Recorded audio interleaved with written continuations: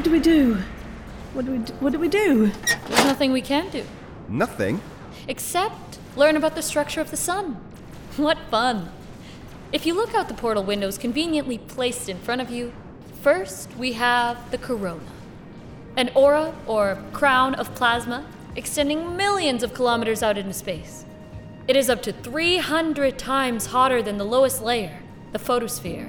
Well, the corona is hotter. Yeah, even though it's farther from the core. That's right. And the reason why is a mystery to this day. The corona appears as plumes of ionized gas blowing into space. As these gases cool, they become the solar wind. The corona is actually 5 different coronas, each having a different light-emitting process. That's 5. 5 coronas in one. It reminds me of a Hawaiian holiday I had. by breakfast. We call them the K corona for the German word kontinuierlich, or continuum. The E corona for emission, the F corona for Joseph von Fraunhofer, the Bavarian physicist, the T corona for thermal, and the S corona for sublimation.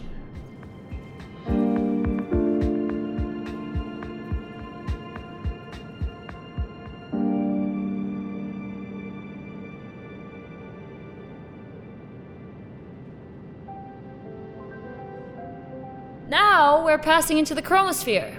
The name means sphere of color. Yes, a rather nice rosy red, isn't it? I can't believe I'm saying this, we're going to die. Yes, it appears red because the superheated hydrogen is burning off. It is thought the chromosphere might conduct heat from the interior of the sun up to the corona. This layer is 3,000 to 5,000 kilometers deep. Yeah, that's roughly New York to Salt Lake City at the minimum and New York to Dublin at the maximum. What are those dark tendrily bits? Oh, those jets are called spicules. Each one is roughly 500 kilometers in diameter. New York to Pittsburgh. And they can extend up to 10,000 kilometers in length. New York to Tokyo. They're fast, aren't they? Yes, they travel upwards at about 20 kilometers per second. They only last for about 15 minutes, though. Then they collapse. Spicules are associated with areas of high magnetic flux. Now where are we? This is the photosphere. This layer is about 500 kilometers deep. New York to Pittsburgh. Yes, Sarah, thank you. Doctor, there are bright and dark bits here. Yes, the photosphere has bright granules of plasma as well as dark sunspots. The granules last about 8 minutes, which give this layer that boiling look, see?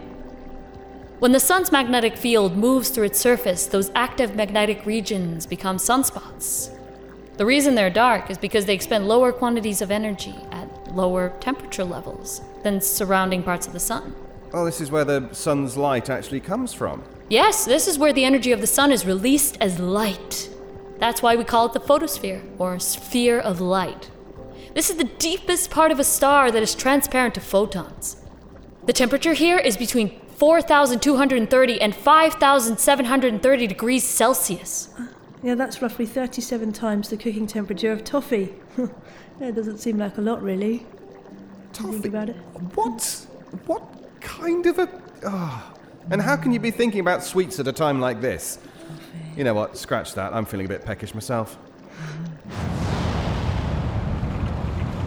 Now we are entering the convective zone. Why is it so turbulent here, Doctor? The plasma in the convective zone is not as viscous as the previous layers. The zone is named after the transfer of heat. And there's so much movement here. The patterns of motion are quite complicated, resulting in high turbulence. It's like riding a roller coaster strapped to another roller coaster.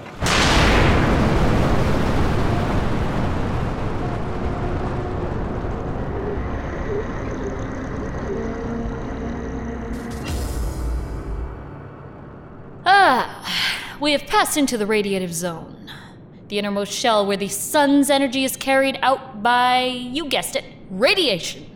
But the plasma density is so high the radiation doesn't travel in a direct path. Oh, no. In fact, it can take up to 170,000 years for it to pass through the radiative zone. And I thought the queue at the post office was slow, or just trying to get past 2 lorries that were deciding to pass each other on the A1. Leave it, David, leave it. It's done. It takes so long because the photons travel only a short distance before they're scattered or bloop, absorbed by another particle. This shifts them to longer and longer wavelengths, you see. I think so. So the shorter the wavelength, the quicker the particles move when they've absorbed a photon. So, when you enter the post office, your wavelength must get longer. Yeah. Where to next, Doctor? Yeah, where are we going now? Nowhere. Nowhere? Well, there's a core, of course, but we won't survive that. There it is again. Don't either of you hear that? I just adding to the tension, just for the tape. I don't think the tension needs your help, Sarah.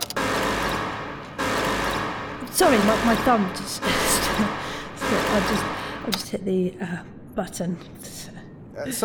Doctor, are we just gonna? Are we going to, That's a nice trick with your gloves on, but yes, something like that, yeah. We just had to call the show Hostile Worlds, didn't we? Not Cream Puff Worlds or Willy Again Nilly with the World. sweets. Well, not Kitten and Flower World. No, of course not. What were we thinking? Hang on. We might survive the core if we activate the experimental temporal suspension fluid. The what? The TSF.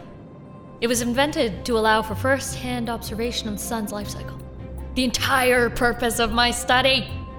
A membrane of chronometric fluid surrounds the solar bathysphere and allows me to observe the sun's evolution at high speed. When we emerge from the other side of the distortion field, I should be able to evaporate the fluid and return us back to our normal time. What do you mean, should? Okay, here we go.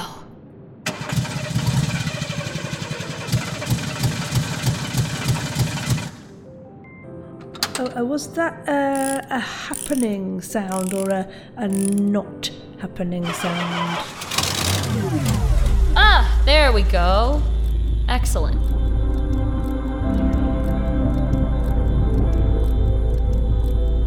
The fluid is protecting us from the sun and simultaneously propelling us forward in time. Now, if you look to your left, you'll see the rapid advancement of our sun's life cycle. It's just like when Matthew spoke with the observational astronomer Dr. Alex Schultz in episode 6, The Life Cycle of a Star. He studies problems in star and planet formation. I haven't heard that episode yet. It's in the queue though, so I'll get to it. Yeah. Truth be told, I only listen to the ones I'm in. So, Right. this is not true, actually. I do actually listen to all of them, but... Yes. Oh, look at that, though. The sun's expanding. Is it going to explode? No, our sun doesn't have the required mass to go supernova. Then what is it doing, Doctor? Our star is a main sequence star. So let us watch as hydrogen is converted to helium through nuclear fusion. Every 100 million years, its luminosity will increase by 1%. Wow, that's dramatic. But it is, Sarah. Why, over the last 4.5 billion years, the sun's luminosity increased by 30%. And another 1.1 billion years plus... all right, let's call it 2018 plus 1.1 billion. The sun will have gained an additional 10% brightness, making the Earth as warm as Venus. Venus.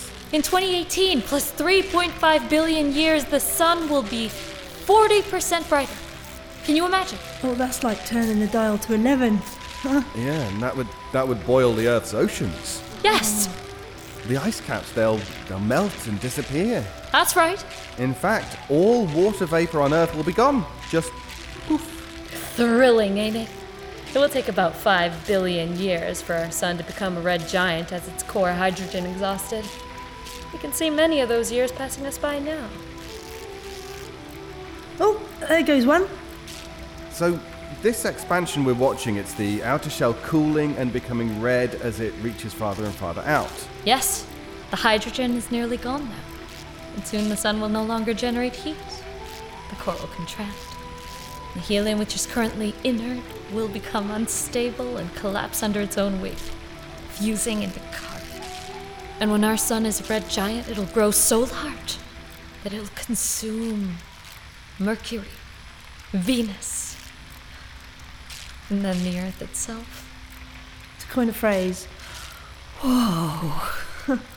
The chronometer indicates we've raced 500 million years into the red giant phase, and our sun is now 200% larger. In the next billion years, it'll lose an entire third of its mass. How long can this go on? Our sun now has 120 million years of life remaining. No, is that all?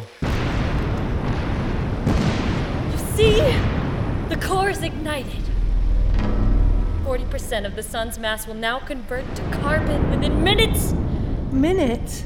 But everything's been taking billions of years, but suddenly... It is done. Quips aside, I am getting a little nervous here. Yeah, tell me about it. Now this phase is called the asymptotic giant branch. Over the next 20 million years, our sun loses mass through a series of thermal pulses. Each pulse hits once every 100,000 years. 1, 2, 3. That was 300,000 years. Ooh. And the sun's luminosity is now 5,000 times what it was in 2018, and its radius is increasing until...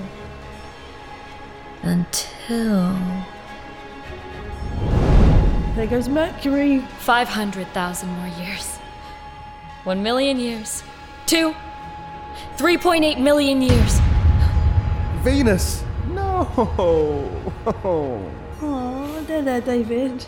My friend. Wait, Doctor. Is that... Yes, the Earth. Doctor, make it stop. I don't think I can bear seeing the Earth vaporized. Just stop. Well, all right. I suppose I could spare you the inconvenience. Just throw this switch here.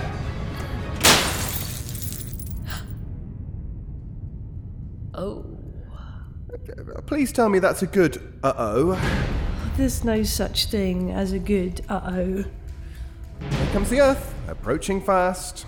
Well, technically, we're the ones doing the approaching, since the solar bathysphere is currently riding the surface of the ever-expanding sun. I can't watch. Hey, I think I can see my house from here. David, it is unlikely that your house would be there after all this time. Audrey! Not to be rude, Sarah, but surely by now your cat has... Well, that was disappointing. Requiesce in pace. What did you just say? It's Latin. It's a dead language. Yeah, well, they're all dead now, aren't they? Oh, Audrey. Our sun has become a white dwarf. Fascinating. We only have a few trillion years to wait before it fades into its final phase, the black dwarf phase, as hypothesized.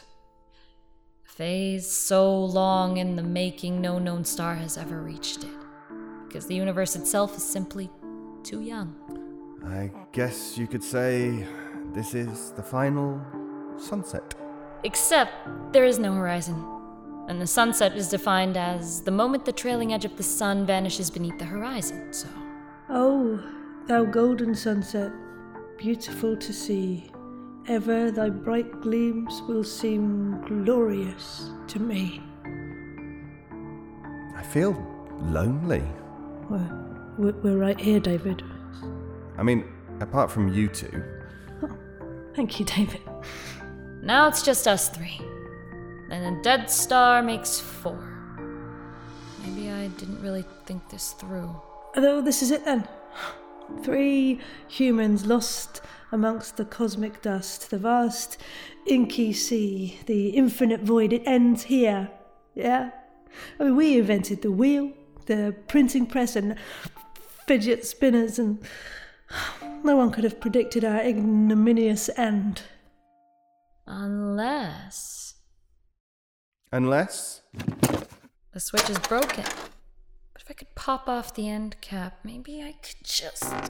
There. Now If I could only turn the screw under the rocker switch. Except Yes, go on. all I've got is a flathead. I need a Phillips screwdriver. Which of those two sentences generated humor? I think she's gone space happy, Doc. No. See, I just happen to have here in my possession a Phillips head screwdriver. Here, go, David. Hand that over to the good doctor, if you please. With pleasure. Here you go, Doc. Thank you. And...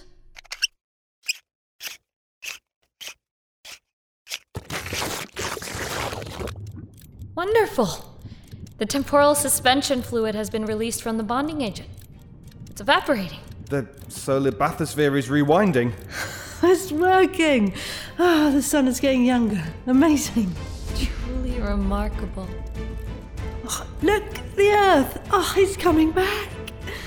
I can see my house from here. Poor tree.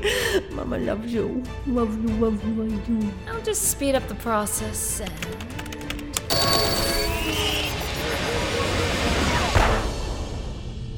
we're here, in our original time, in a safe orbit.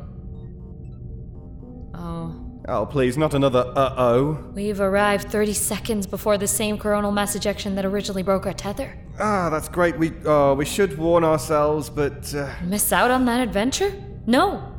We mustn't interfere with our past selves. Speaking of which... Yeah, look, there we are. I wonder if we can hear ourselves on the comms. That'd be trippy. Brighter objects have lower numbers, so a bright star would be first magnitude. Hey, it's me! A star not as bright would be line's second open. magnitude. Whoops. Look, I just lost my screwdriver. I mean her, the other me, the younger me. Oh, to be that age again. But this is good. I should toss my screwdriver out the hatch and complete the temporal causality loop. I'm a proper time traveller. I've never been more proud. My first screwdriver. Splendid. I didn't expect this. Wait, do I throw the screwdriver in my hand? That would be a bootstrap paradox, yeah? I think. So, should I throw the first screwdriver back so I can catch the same one? Or... oh no, I'm muddled. Is this a fixed timeline like the Terminator or a dynamic timeline like Back to the Future? Sarah! No. Any advice, Doctor? I don't know. Throw the one in your left hand. Is that the one I had or the one I just caught? I've already forgotten. Oh, it's like by the time you get back to your seat, you can't remember which coffee's yours and which is your mate's. If they didn't write your names on the cups, I mean, that would be what would happen. Sarah, they're literally identical. Throw one! Oh, okay. Here goes. Alley. Well, how's that? I guess. And here comes the coronal mass ejection. And there we go. Falling into adventure. Oh, the solar bathysphere looks so small from the outside. Yeah, it looks small from the inside, too. Now then, before you return to your ship, shall we open the cold storage container? What? Now? There's no piranhas. There's no piranhas. Did you say cold storage?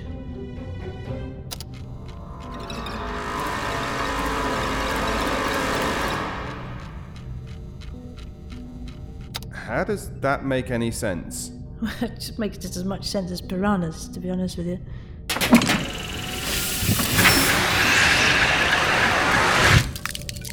Oh. Is that... Oh, wait, don't say anything.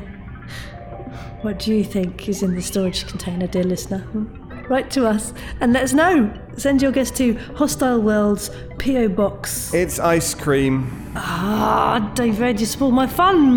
No, I just collapsed the wave function. Plus, I could really go for some ice cream. So what'll it be? Chocolate, vanilla, a rocky road? Oh, chocolate, please. Oh, a rocky road, please. Here you both are. Oh, Thank you. And vanilla for me. Oh, Dr. Solarius. Oh, brain food. I've been meaning to ask, are you a scientist or an actor scientist? Yes, I think so. That clears that up then. Colin to the solar bathysphere. Colin to the solar bathysphere. Hello, Colin. Just having a frosty treat. Well, no offence, team, but we can't dally about the sun all day. Return to the tardigrade. We'll be on our way. We'll be right with you. Oh, dear lord. We already made a bite pun, David, so... Yeah, true. Sorry to be so light on substance. Please, no.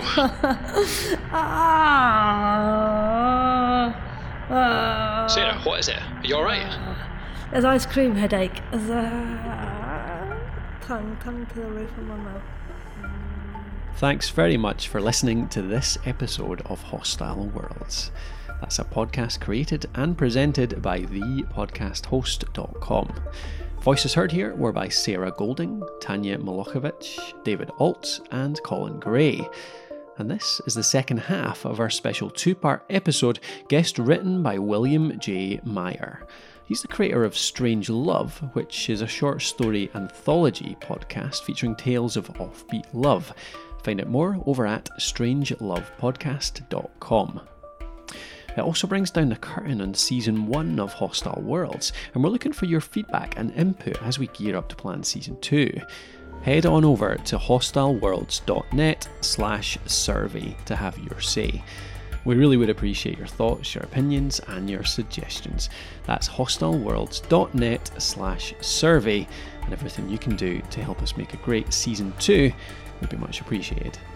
Thanks again for listening to this season though, and we'll see you next time.